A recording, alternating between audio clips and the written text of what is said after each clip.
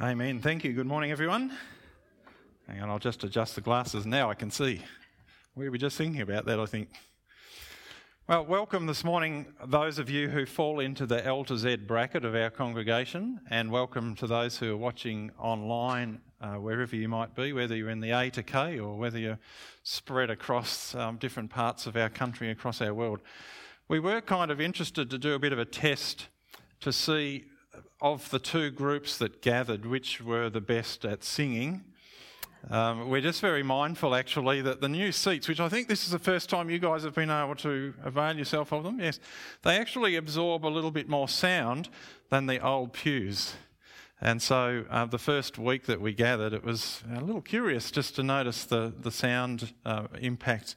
But I'd have to say sitting down here near the speaker is the best place because it sounded fantastic this morning. So well done, you guys. It is a grave concern to us, though, as church leaders, that here we are again, not able to gather as we are accustomed to do. We find ourselves in our country with New South Wales regional areas as well in lockdown. And I want to go on the record of saying there'll be no jokes about yes, people in New South Wales a problem, in the same manner that we didn't receive those sort of jokes particularly well when it was Victorians who were in the same soup last year. I'd actually, to be truthful, think one of the great sadnesses that we live with what's happened over the past 18 months is the manner in which our communities have been separated in terms of our states in our nation, but also locally even, and the isolation that we have experienced from one another. A great sadness to us. All that to say, as a church, we're going to continue to work really hard at bringing people together, at creating community, and so this morning we want to welcome those of you who are here. Thank you to those who've brought some morning tea. There is enough morning tea for the next 5 Sundays, but we're going to have to knock it all off today, and if not this morning, then our night congregation will probably do a fairly industrial job on it as well, as Charity, you know, and others that come along at night. They're pretty adept at cleaning up whatever's left over, and I'm not encouraging you to leave stuff over, but if there is, it won't be a major problem. Just a couple of announcements. I neglected to put this into the newsletter on Thursday, entirely my mistake. The Castaways Caravan folks had planned an outing to Numurkah for early September. That's been cancelled, so I'll just put that out there for anyone who's involved in that. And they're glad to have been able to go to Mount Beauty in March, Tocumwal late in April, in that small window of time, and hope to be able to do something in November. Very, very smart move by John to say November. He didn't say which year. So it could be November this year, it could be November next year. Who would know? Darren, really glad the little message that Darren sent this morning, I think, was it late last night? To say that the parcel that we sent to the Adamthwaites has arrived. And so we just want to say thank you to Australia Post, and because we won't use that word, the Silk Road Post, or whoever has been between in terms of getting that to them. Great photo, Darren, of the family just saying thank you. And for everyone who's contributed to that, we are so grateful. Speaking of helping others, Macy will just throw the slide up. Yesterday, again, in that very small window of time that we had, we were able to take a group, and we might get a photo of 26 of us managed to get out to Graham Van Brummelen's place out near Tumbarumba yesterday. And if you just imagine, if you can't see, 26 of our young adults, actually, predominantly, a few extras, Chris and a couple of others who were wise and responsible, here we go, who are able to go out and participate in entirely safe activities through the course of the day, such as chainsaw work, and we had some expert chainsaw operators. I'm just looking to see if we can. You might need to advance that one for me, Macy. I'm not getting any response from this little clicker. There's a lot of wood that came down during the fires, and so we spent the best part of the day just working our way through some of that, recovering as much firewood as we could, cleaning up, trimming out the shed. We were glad to have Christian Kemper and his cousin Scott who came and did some more work on the shed that we've constructed for Graham. There they are up there enjoying themselves. Notice, of course, the safety harnesses and everything moving on. Picking up wood. I tell you what, there was a lot of wood a lot of it scrap wood that was burnt as well. And to be honest, there was so much bending and lifting, anything below my knees today is out of bounds. On the floor, that's where it's staying. So I just want to acknowledge the team that came out. There was a great team that worked really well together with us. And as you can see, we managed to get through about 1/15 of the work that's there to be done. And that actually is not a joke. The devastation of the fires is immense. And so even though we just built this firewood heap yesterday, there's probably at least another 7 or 8 that will ultimately be done if we continue that work. And our team's keen to go back, so that's fantastic. Those of you who've been in touch with the newsletter will know that we're going to try another experiment in this life of changeability, of moving to 2 services next Sunday morning so that we don't have half and half and you miss a week, you miss the opportunity to be together. And so for this next little season, which might be for a week, 2 weeks, 5 weeks, who would know, we're going to have a crack at 2 services, one at 9 o'clock in the morning and one at 10:45. I think that's right. Is that resonating? I'm just getting a bit muddled up with the times. So those of you who like to be up and about early, 9 o'clock might be your time. But if you really like being up and early, join the Wacom team, because they're going to have to be here really early to get stuff organised for us to be able to do that. Morning tea between the services, we'll probably start doing that outdoors so that we can overlap with our congregation, so that we can inside have 100, outside up to 300. And then the 10:45 service will be a repeat, identical pretty much in terms of the team, the speaker, and everything that happens, the order of service. So you might want to give some thought now to which service would be your preference. We are, at least at the start, going to need to have some kind of a registration system, and I'll let people know that through this week. It'll be on our website. We'll let you have that information. All you'll need to do is book in. It'll give you a ticket kind of situation so that you know there's a limit on how many that can book in, of course. So you'll see, as you book, you'll see the ticket numbers go down. So as soon as that's up and running, we'll let you know. You might like to get onto that early in the week so you don't miss out. That would be sad. We'll still do our night service as usual, so those in the night congregation, that will be for you as well. Now, I'm going to ask Bethany and Leah if you'd like to come up to the stage, and Heidi, just come and stand down here in front of the stage for me, Heidi. I'm going to give the microphone to these guys, and the girls and boys, you can, I think you might just stay where you are at the moment. It might be easier. Heidi, I'm going to just pop this blindfold onto you, if that's okay. Do you trust him, Heidi? Of course she does. I'm the pastor. Just pop that on there. All right, now don't talk up there for a minute. I want you just to spin around a couple of times and another couple of times. That's it. Do you know which way you're facing? That's good. Now come for a walk with me. Just come down here. Trust me, I'm not going to walk you into a chair or anything. We're just going to take you across here towards where the 6-7 Connect people sit. So have you got any idea where that is?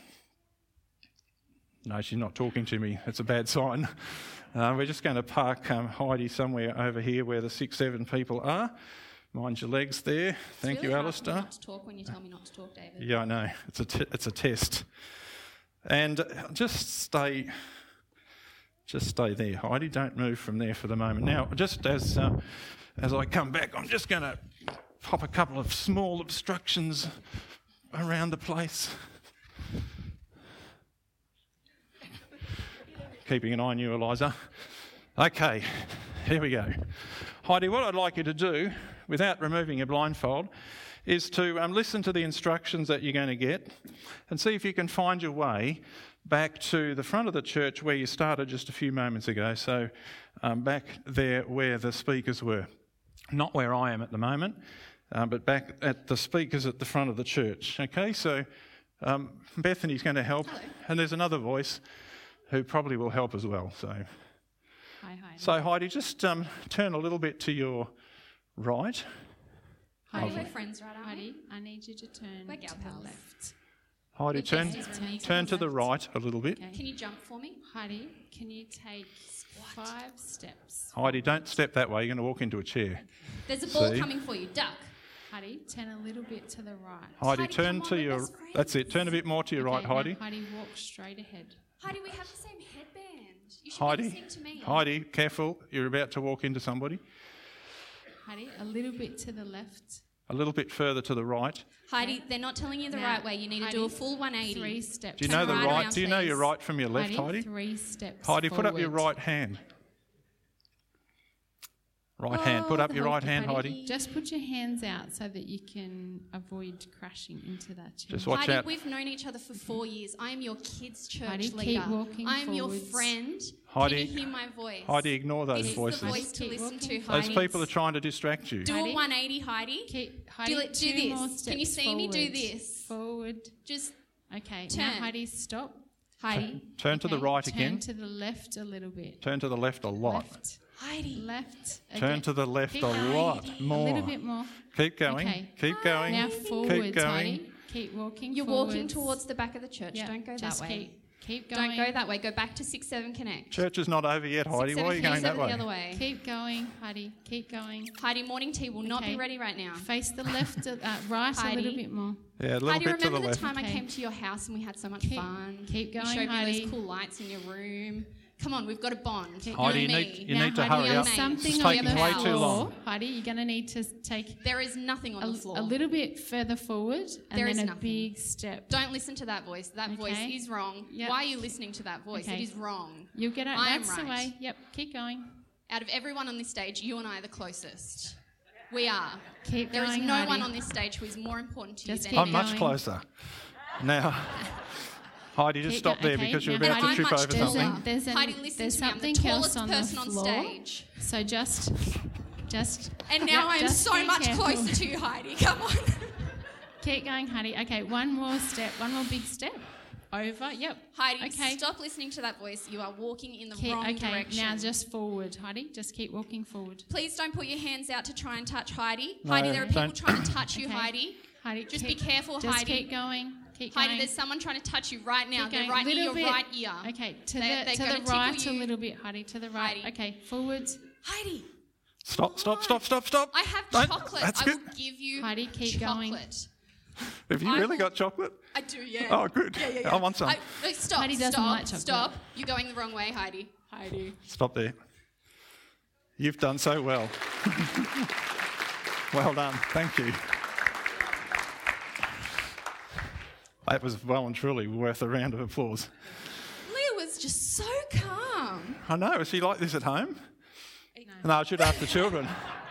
Is Mum like this at home? Is she just cool, calm and collected all the time? She said, Heidi, do the dishes. There's no chocolate now, Heidi. No chocolate. You should have listened to me. So what do we learn from that illustration, Bethany? What did we learn? I think I learn a lot. That Heidi doesn't think I'm the most important on stage, for starters. You know, there's a few differences. You were trying to help Heidi a bit, weren't you? For some of it. Well, Well, down the back here, you were helping a little bit, but then you I wasn't helping at all at any point. But Leah, you did quite amazing. And not once did you try to convince her that you were the right person to listen to, did you? I did. She didn't listen to me, did she? No. Listen to you? no. No. Paid no attention to me at all. No. Shame on you. You know what, David? There is a ton of things around us all the time trying to call us in different directions. Lots and lots of different Lots voices. and lots of different voices. What kind of voices do you hear? Well, there's voices from radio or people Radio. on the television or friends or work. Oh, I shouldn't Do say you work know colleagues. Yeah, Matt. do you know food also calls me? Food's always like a Yep. voice in my head saying, choose me, I'm the thing to do right now. But, Yeah. you know... Sleep. Sleep. Oh, yes. Sleep. But I suppose this illustration that we're trying to illustrate today, a lot of us will already be on top of this, but there's one voice that we should listen to. One voice that doesn't actually tell us to listen, like doesn't say, no, I'm the most important, because he already knows he's the most important, and we already know he's the most important. And that one voice that we should listen through all these distractions of food and TV and friends and influencers and social Stuff. situations. Yeah. You got something to add to that? Because I'm still vibing off telling them to go the running out wrong of way. words. I'm actually reminded of something Jesus said in John chapter 10, where he talked about the shepherd and the sheep. Yes. And you're familiar with this story, right? The sheep know the shepherd's voice. And in the same way, Heidi, why did you listen to Mum's voice? You knew that voice. You trusted that voice, and in that same manner we can trust the voice of Jesus in the midst of all those other voices that we hear. And she knows that she's fully known by her mum too, so her mum's not True. going to lead her astray, whereas Heidi and I have only known each other a couple of years. You and Heidi probably even less. So we're not as trustworthy, are we, Heidi? We're still trustworthy people, aren't we, Heidi? We're still trustworthy, but you're going to trust Mum above all. Thank you, Leah. Thank you, Bethany. Great Thank you. little illustration there.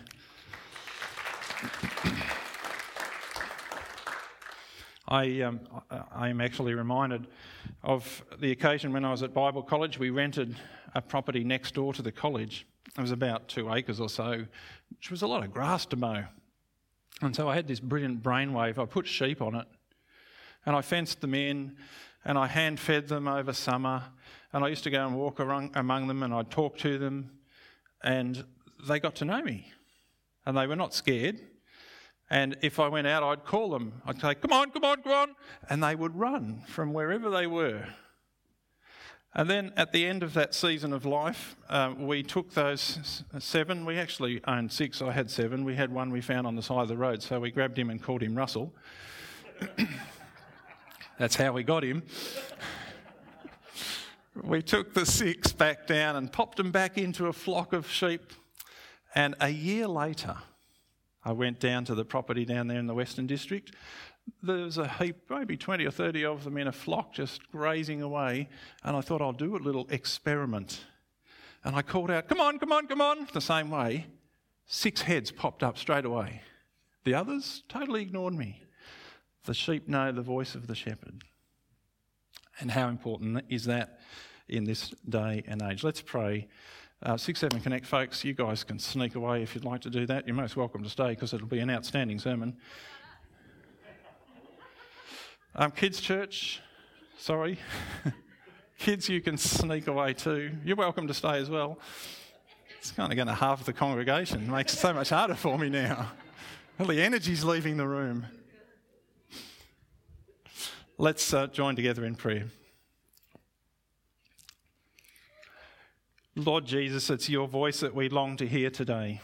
In the midst of the clamour of the noise around about us, the noise that we have been reminded of, noise that comes from the media, from our relationships, from our own desires and hungers, from friends, from our circumstances.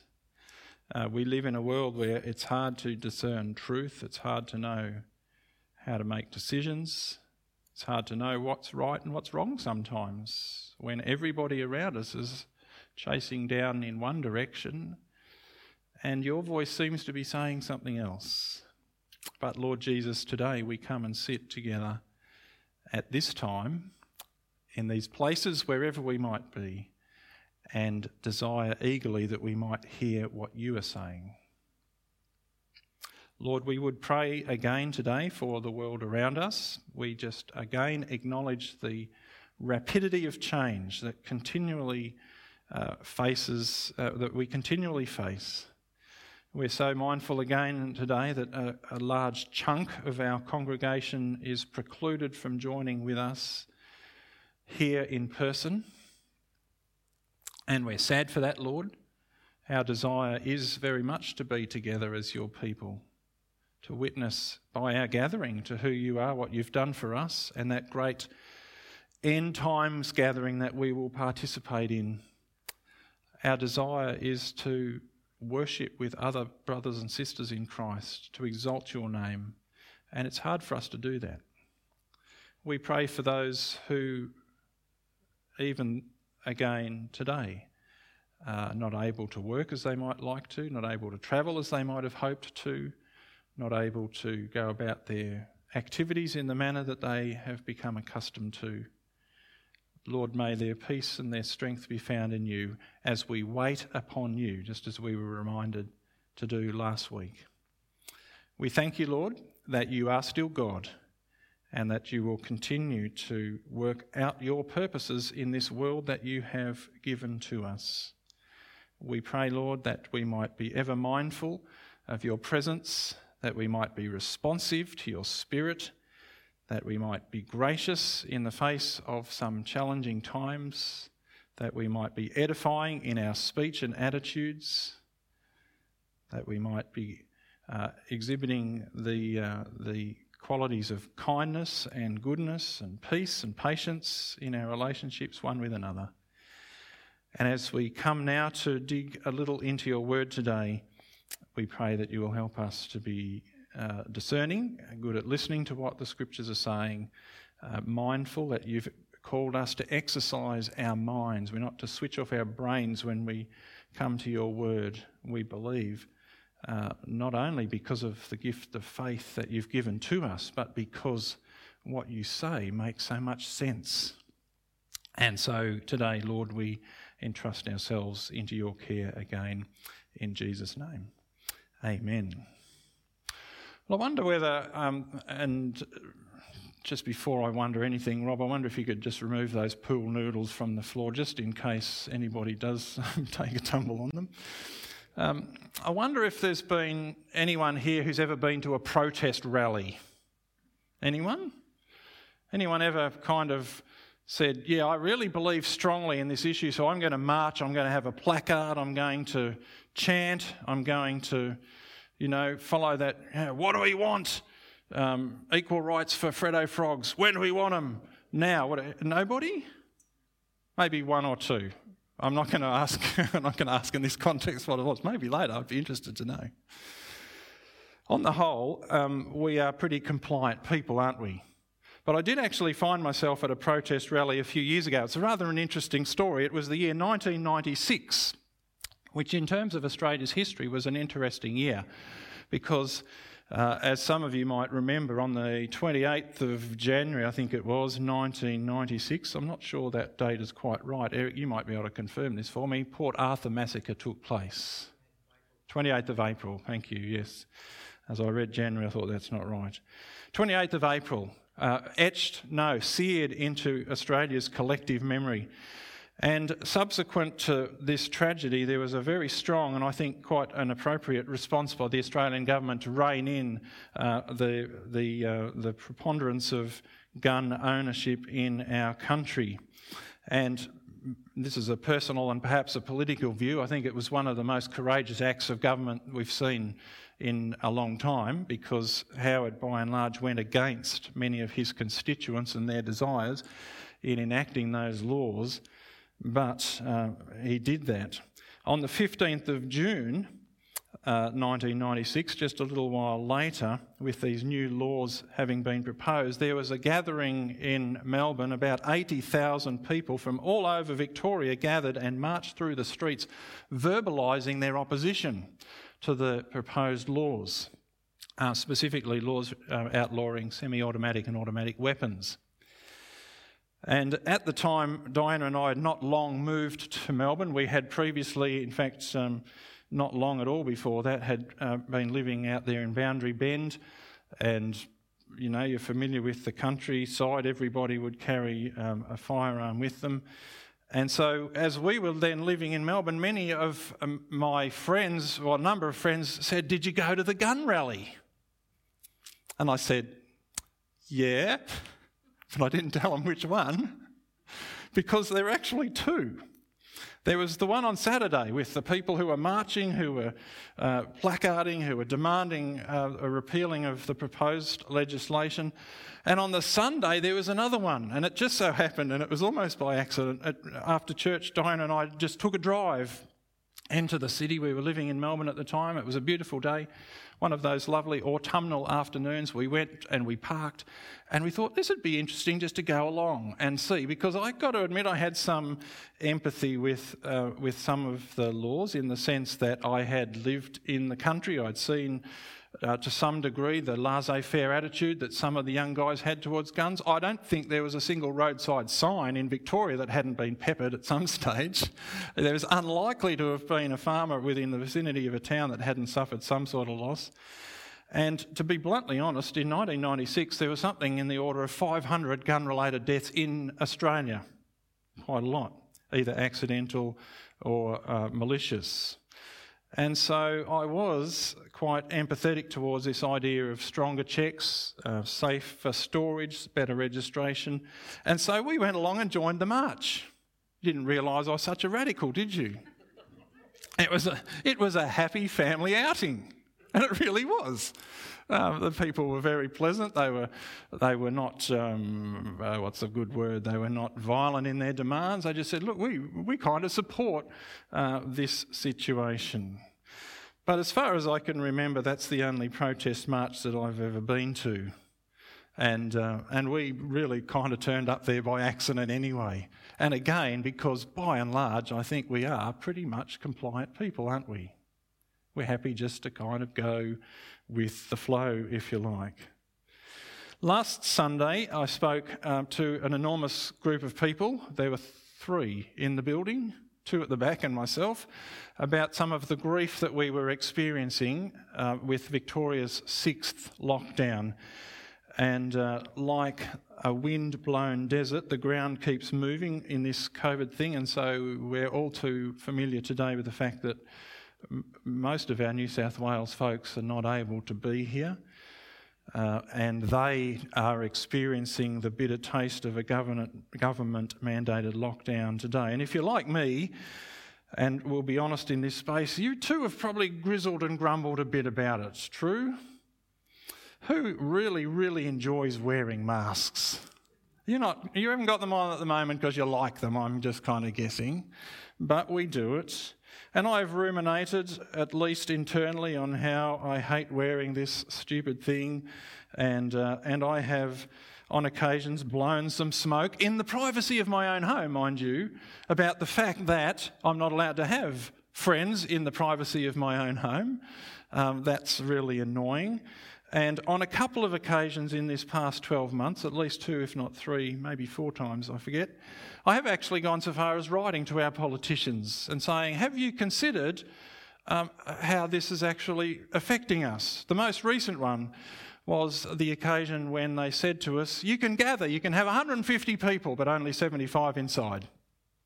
And so I wrote and kind of obliquely asked them what were they smoking down there at Spring Street, because it just struck me as being the weirdest thing. Which church in this universe can have 75 inside and 75 outside in the cold in the middle of winter? I haven't got a response back from that one yet. I did actually get one back on another issue as I was raising some of the concerns around the ongoing mental health, some of the mental health impacts. I had quite a long letter back from the Department of Health just this week, which was kind of encouraging to know at least someone was reading the letter. But, again, for the most part, we are compliant people. And so I thought today what we would do is just spend a little bit of time addressing the question, is there a point that we get to where we say, as individuals or as a church, enough is enough? And how will we know when we get to that point? Now, before we get into that, let me just say there's not enough time together today to even begin doing justice to this topic. So I'm going to do some pond skimming today in some senses. But the question really is, where might we come to with this?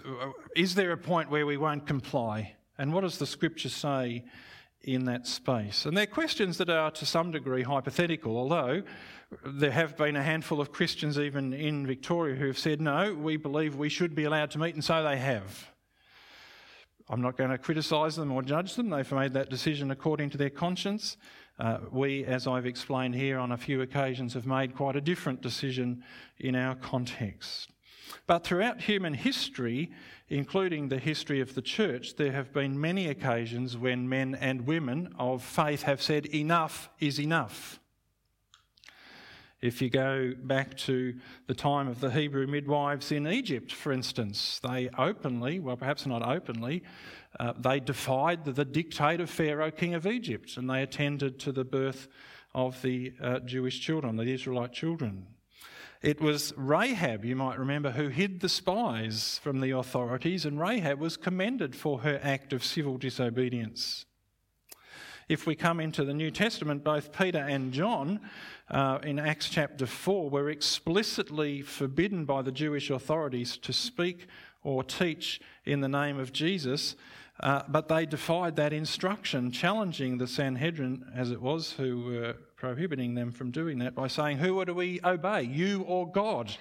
And so they realised there was a line that had been drawn there that they needed to adhere to. The Apostle Paul was lowered from a basket, from a window, to escape the authorities, the Jewish authorities in Damascus. And so Peter and Paul and others in the New Testament on occasions disobeyed those who had authority. If we jump from the New Testament into the New Testament times, we're very familiar with stories of Christians who were persecuted for their faith in the early years in the church. And persecution, interestingly enough, didn't at first come from the Romans. It came from their own countrymen by and large. Because one of the things that set the Christians apart was a disengagement from the social norm of the day. You put it this way, you couldn't do much at all in the ancient world without engaging with the gods. You go to the market, the food had been sacrificed to the gods. You go to some sort of entertainment, there would be acknowledgement of the gods. Buy clothes that had come from someone who was making sacrifices to the gods, whatever it might be. Every element of pagan society incorporated worship to the gods. And Christians removed themselves from that. And their society sanctioned them for that. Made other people very uncomfortable, made other people think that and in ancient times, some of the plagues that happened, or can we use the word pandemic, is that going to upset anyone? Some of the pandemics that swept through the world, the Christians were blamed because they were not worshipping the gods like everyone else. They were very convenient scapegoats in that space. And throughout history, and here's an important point, throughout history, conformity and not distinctiveness is the way to a trouble-free life. Think about that for a moment. Throughout history, conformity, not distinctiveness, is the way to a trouble-free life. And so in those early days, many Christians refused to conform, and so they encountered troubles. And if I was just to take a deviation for a second from the script, I'd like to say this. One of the cultural shifts that I find really troubling for us in our day is this tension between, on the one hand, we are told as individuals you can be whatever you like. You can be whoever you want to be. You can redefine yourself however you want. You can join the dots. On the other hand, we're told, well, no, we're not told this, if you do deviate from certain norms, you are sanctioned for it. So on the one hand over here, I can redefine myself and my identity however I like, but if over here I say, wait on a second, isn't there a problem with the logic in that? I'll be called out as someone who's got some sort of mental deficiency. And so yes, there's this emphasis on individuality and whatnot, but at the same time a call to the conformity of the cultural narrative. Does this make sense? Do you understand what I'm trying to say?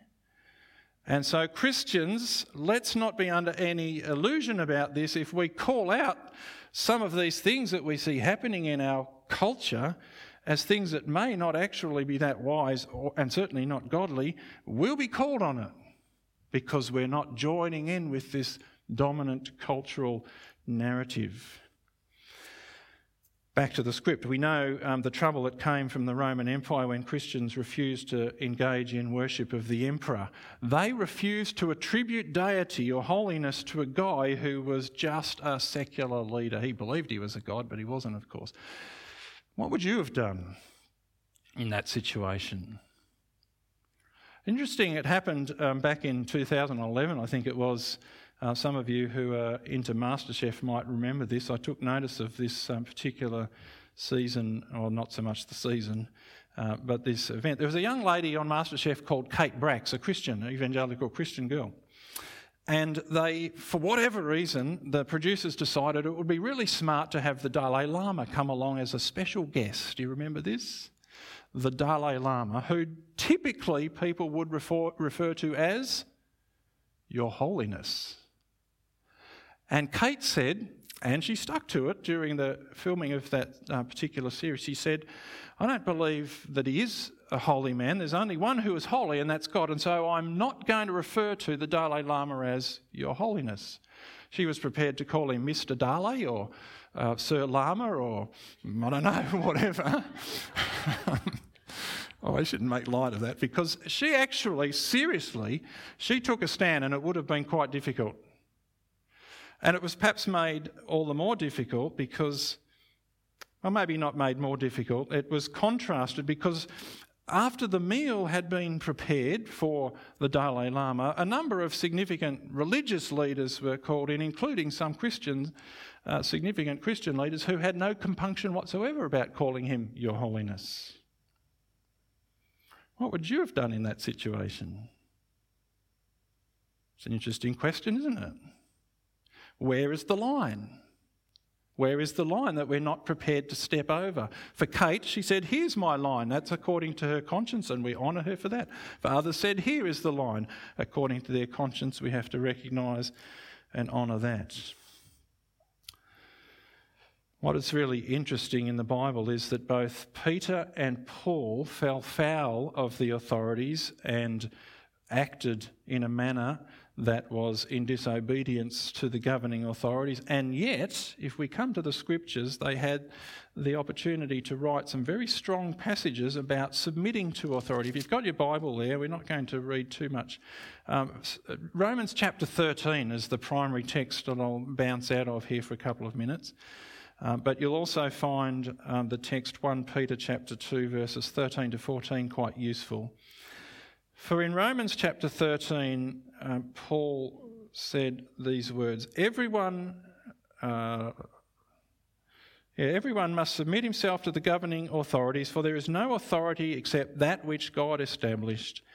The authorities that exist have been established by God. Consequently, he who rebels against the authority is rebelling against what God has instituted, and those who do so will bring judgment on themselves. For rulers hold no terror for those who do right, but for those who do wrong. Do you want to be free from fear of the one in authority? Then do what is right, and he will commend you. For he is God's servant to do you good. But if you do wrong, be afraid, for he does not bear the sword for nothing. He is God's servant, an agent of wrath to bring punishment on the wrongdoer. Therefore, it is necessary to submit to the authorities, not only because of the possible punishment, but also because of conscience. That's an interesting statement. And then 1 Peter chapter 2, verses 13 to 14. Peter said, Submit yourselves for the Lord's sake to every authority instituted among men, whether to the king as supreme authority or to governors who are sent by him to punish those who do wrong and to commend those who do right. It's interesting, isn't it? Both of those guys had fallen foul of the authorities at some stage, and yet both of them are now writing in these scriptures passages that would suggest quite a different view. How do we reconcile those two things? Have they been bullied, brainwashed? Have they somehow capitulated and so they're towing the party line now? They don't want to get in trouble anymore? I don't think that's the case. And it's an interesting question, not only the question that I've just put to you, but the whole question of where do we draw the line. It's something we absolutely have to get right. If we turn the clock back even into recent history, I was reading a little around this week. You know, the church in Germany faced similar questions. When do you draw a line? And what you see happening in your world. And some of them got it right, but a lot of them didn't. This is a really critical question. What do we say from the passages from Peter and from Paul? Just some observations really quickly. First of all, even though these passages sound like they're encouraging compliance and obedience and submission, at the time that they were written, they were highly subversive, seditious even. The idea that God is ultimately the king would never have occurred to Caesar. That's not an idea he would have ruminated on at night time, let me tell you. He wouldn't lay in bed thinking, I'm just going to pretend to be God. There is actually a higher authority than me. That's not the case. That's not how the world works. And so for Paul or Peter to say there is a higher authority, you're only in charge of this for now because God's put you there, that's a very subversive idea. And it's not actually bad to be reminded of that in our time either. Our Prime Minister is Prime Minister. Why? Because we elected him, right? but because God allowed him to be. Our Premier is Premier because God has allowed him to be. He's put him in that place. He has no authority higher than God's authority.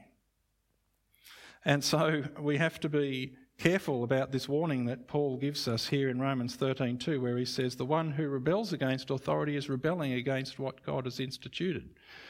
Let's just park that thought for a second, because it's important to read that through this lens. It's a slightly different lens. And that is that when Peter and Paul wrote, they were describing ideal authority or ideal government. Ideally, how does a government work? Well, a government is in place to maintain order and structure and function, all of the things that we call good governance, right? What happens if we have no government? The opposite of good governance is anarchy. Who's up for that? I've not yet met a person. I've met some people who've lived in context of anarchy. I've worked with people who have lived for a long season of life in a context where there is no government, where it is, well, it's war basically. It's a free-for-all. It's anarchy. These guys, both Peter and Paul, are actually writing about submission to the authorities, assuming that those authorities were acting in a benign manner. That's their assumption. The reality is, and we need to read this through that lens, through this lens. If this is getting confusing, you can watch the video later. They wrote understanding that although they were describing good government, the government that they had wasn't good. It was actually, we could call it an evil government. In other words, a government that was actively persecuting people who sought to obey the authority of God. However, in these passages, particularly Romans chapter 13, Paul was writing to Christians to help them live in this world that is in such turmoil, a world that should be well governed but wasn't being well governed. How do you submit in a world that's not being well governed by people who are not governing well? Well, he said a couple of really interesting things back in Romans chapter 12.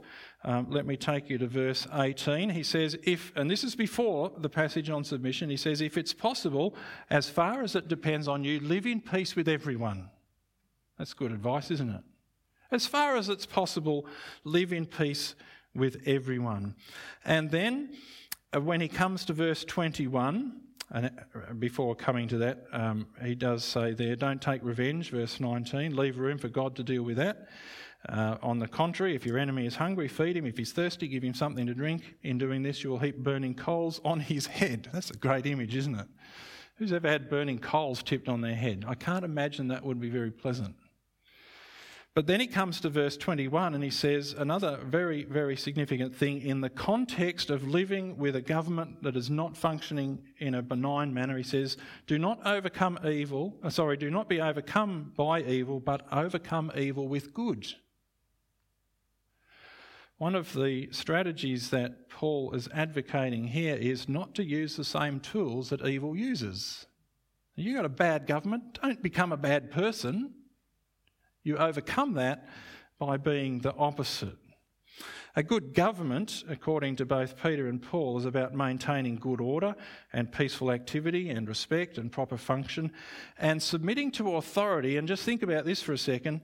Submitting to authority is actually about helping maintain good governance. Think about this in the church, for instance. This is probably not going to be a great illustration because I've only just thought of it in the last 2 seconds. So if it's no good, we will wipe this part off the tape. But let's just play with the idea, right? Submitting to authority. What does it actually mean? It means helping maintain the structures and helping those structures function in a manner that is good for everyone. So submitting to authority in the church, whether it's to the eldership or whatever, means helping the church function right. Is that okay? We get away with that? What does it mean in a marriage if, as the scriptures tells us to submit to one another in love? It's not about one person being the boss over the other, is it? It's not about a husband lording it over his wife or the wife lording it over her husband, and it can go both ways. Mutual submission actually means working together to make the marriage work. And submission that Paul and Peter are talking about here is not the same word in the original language as obey. Very important to note that. The word submit that they use, submit to those in authority, submit to those who govern, means work to help it work properly. And there will be times, inevitably, where you will have to disobey, particularly if they overstep the mark and start asking you or act in a manner that is contrary to the will of God. In the context of their ministry, both Peter and Paul had always submitted to the authorities in so much as they had acted in a manner that contributed to order and respect. But we have to be honest to say that neither of them had always obeyed. Can you see the difference between those two things? There were occasions when they disobeyed, and rather interestingly, when they were chucked in prison, when they were flogged or whatever, they accepted those punishments as part of their submission, recognising that for good government there had to be consequences for people who broke the law. Now, this can open up a whole Pandora's box, couldn't it? What does that mean for us? Let's park that thought for another day. But let me just give you an example of how the opposite has the opposite effect. In AD 66, the Romans, of course, were still occupying the Middle East. The Zealot party in Israel rose up, and they used violence against violence. Rather than submitting and trying to change from within, they rose up violently against the authorities. And we know what happened. They didn't submit at all. They refused to obey. They fought against the Romans. They tore away at the structure of order and government, and that resulted in the destruction of the Jewish nation.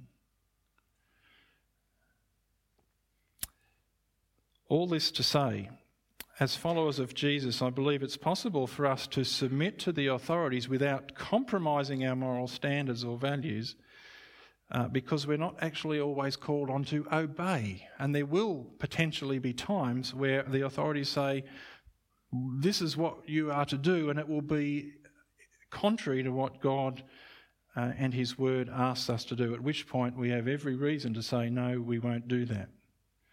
That is still submitting, but it's still obeying God over the authorities. And John and Peter flagged this distinction. They submitted to the authorities, but they made it clear where their first priority was in terms of obedience. You can think about some of those things through the week. Let me just finish with a couple of other fairly brief and unsatisfying observations. Submitting to authority, especially when they're not godly authorities, is not always easy, but, and here's a bit of a kicker, it's an important place for spiritual growth. You think about that one for a moment. We learn things like patience. You know, has anyone here ever prayed for patience? And the answer that God sometimes gives when we pray for patience is a more difficult situation, because it's through those trials that we learn patience. We learn to submit by being put by God into places where we have to submit. And the reality too is, and I'll just put this out for you to think about, the person who has trouble submitting to an authority, whether it's the principal at their school or in their church or wherever, often has trouble submitting to the authority of God. Second observation is this: knowing when to disobey, knowing when to dig our toes in and say, this far but no further, will not be as easy as I used to think it would be. You know, when I was growing up, I was reading the Bible, Revelation. I thought, yeah, look at the Christians there. They're standing up against this evil government. When it happens, we will know. And it will be really clear to us. And I don't believe that's the case anymore. This season that we've, what's a good word? I was going to say endured. That's probably not a bad description. This season that we have been living in over the past 18 months has been interesting. We've seen a very rapid and incremental reining in of freedom, haven't we? Things that we used to take for granted, we can't do them anymore. And we comply, and that's fair enough. It happened in a manner, and it happened with a speed that took us all by surprise, I think. Who could have imagined at the end of know at the start of 2020 what 2020, even 2021 would look like. This kind of suggests to me that this tide of ungodliness that our world is moving towards will make it quite difficult for us to know when to take a stand. There's an interesting link, and I've spoken a little bit about this in the past, in the scriptures. You know, Jesus was talking about the end times. He had a lot to say about the time when he would come back. And people throughout history have been watching for the signs, you know, earthquakes and famines and all this stuff. Jesus, the time that Jesus is coming back must be getting closer and closer. We'll know when it's coming because it will be obvious, right? And yet Jesus said, even up to that day, people will still be going about their business just like usual. People will be marrying and being given in marriage. They'll be going about their lives just like usual. All of these things that are going to impact us are going to creep up on us, and we may be taken by surprise. Third observation is this: the decision to take a stand, whatever that stand, I think will probably be one informed by individual conscience rather than directed from an authority like a church leader or church. I suspect too, and these are just my thoughts, so don't take them as gospel, I suspect that it could be quite divisive too, because we may find some people in the church who will say, we need to take a stand on this, and we'll have others saying, no, we don't. We've had, I'll speak truthfully, we've had people who've said to me, we need to gather, we need to defy our government. And I've said, I appreciate where you're coming from, but I think we need to keep our powder dry as a church until that day when we really need to take a stand on something. That's my opinion. It's only an opinion. We'll have to be very mindful that some of these things will be directed by conscience. A friend of mine in ministry, actually he was an associate of mine one day, got himself photographed in the newspaper looking really miserable, sitting down outside the office of our local federal member. He was there protesting the treatment of asylum seekers. And one of our colleagues in the town was arrested because he chained himself to the door or some such thing. They should have just taken the door off its hinges and left him, but anyway. That was a conscience decision that he made. Was it something I was going to do? Look, I have every sympathy with the issue. Probably wouldn't have done what he did, but that was his choice, and I honour him in that space. But having said that, we will probably need to be very mindful that some of these things will be a conscientious objection, if you like. They're not going to be easy because of the pressure that we get from one another and from other places. Of this, though, I am convinced. Some of those things are conjecture that I've just spoken about. More than ever before, as was illustrated so well here with Bethany and Leah this morning, we need to be mindful who it is that we're listening to, and drilling our lives down into the Word of God and asking, what is God wanting us to do in this space? How does God want me to respond in this space? We live in a time where the truth is up for negotiation.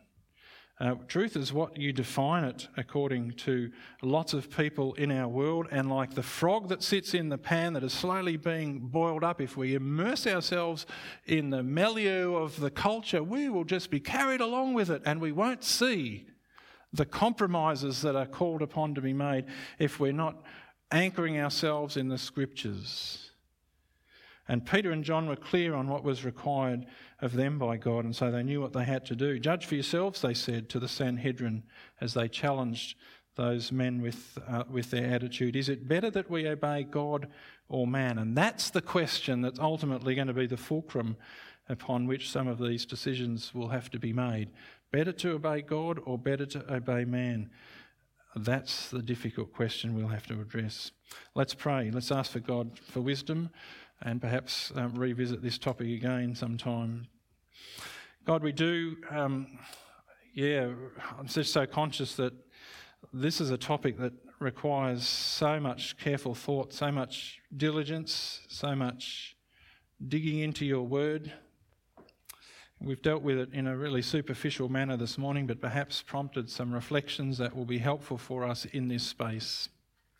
We thank you, Lord, for your word. We thank you that it is there for us to be nourished by, to be shaped by, and to be informed by. We're so conscious that In our world today, people have, by and large, assumed responsibility as the ultimate authority for their lives, for their morals, for the decisions that they make, and yet we live as Christians under the authority of you and your word. We seek today, Lord, to submit ourselves to that, to be informed by that, to be conformed to it, to be shaped by it, to be moulded in Christ-likeness. Lord, again, we just would today ask that you would be amongst us, with us, through us, in a powerful way, that we might glorify you in our decisions, in our actions, in our attitudes, in everything. We give you thanks in Jesus' name. Amen.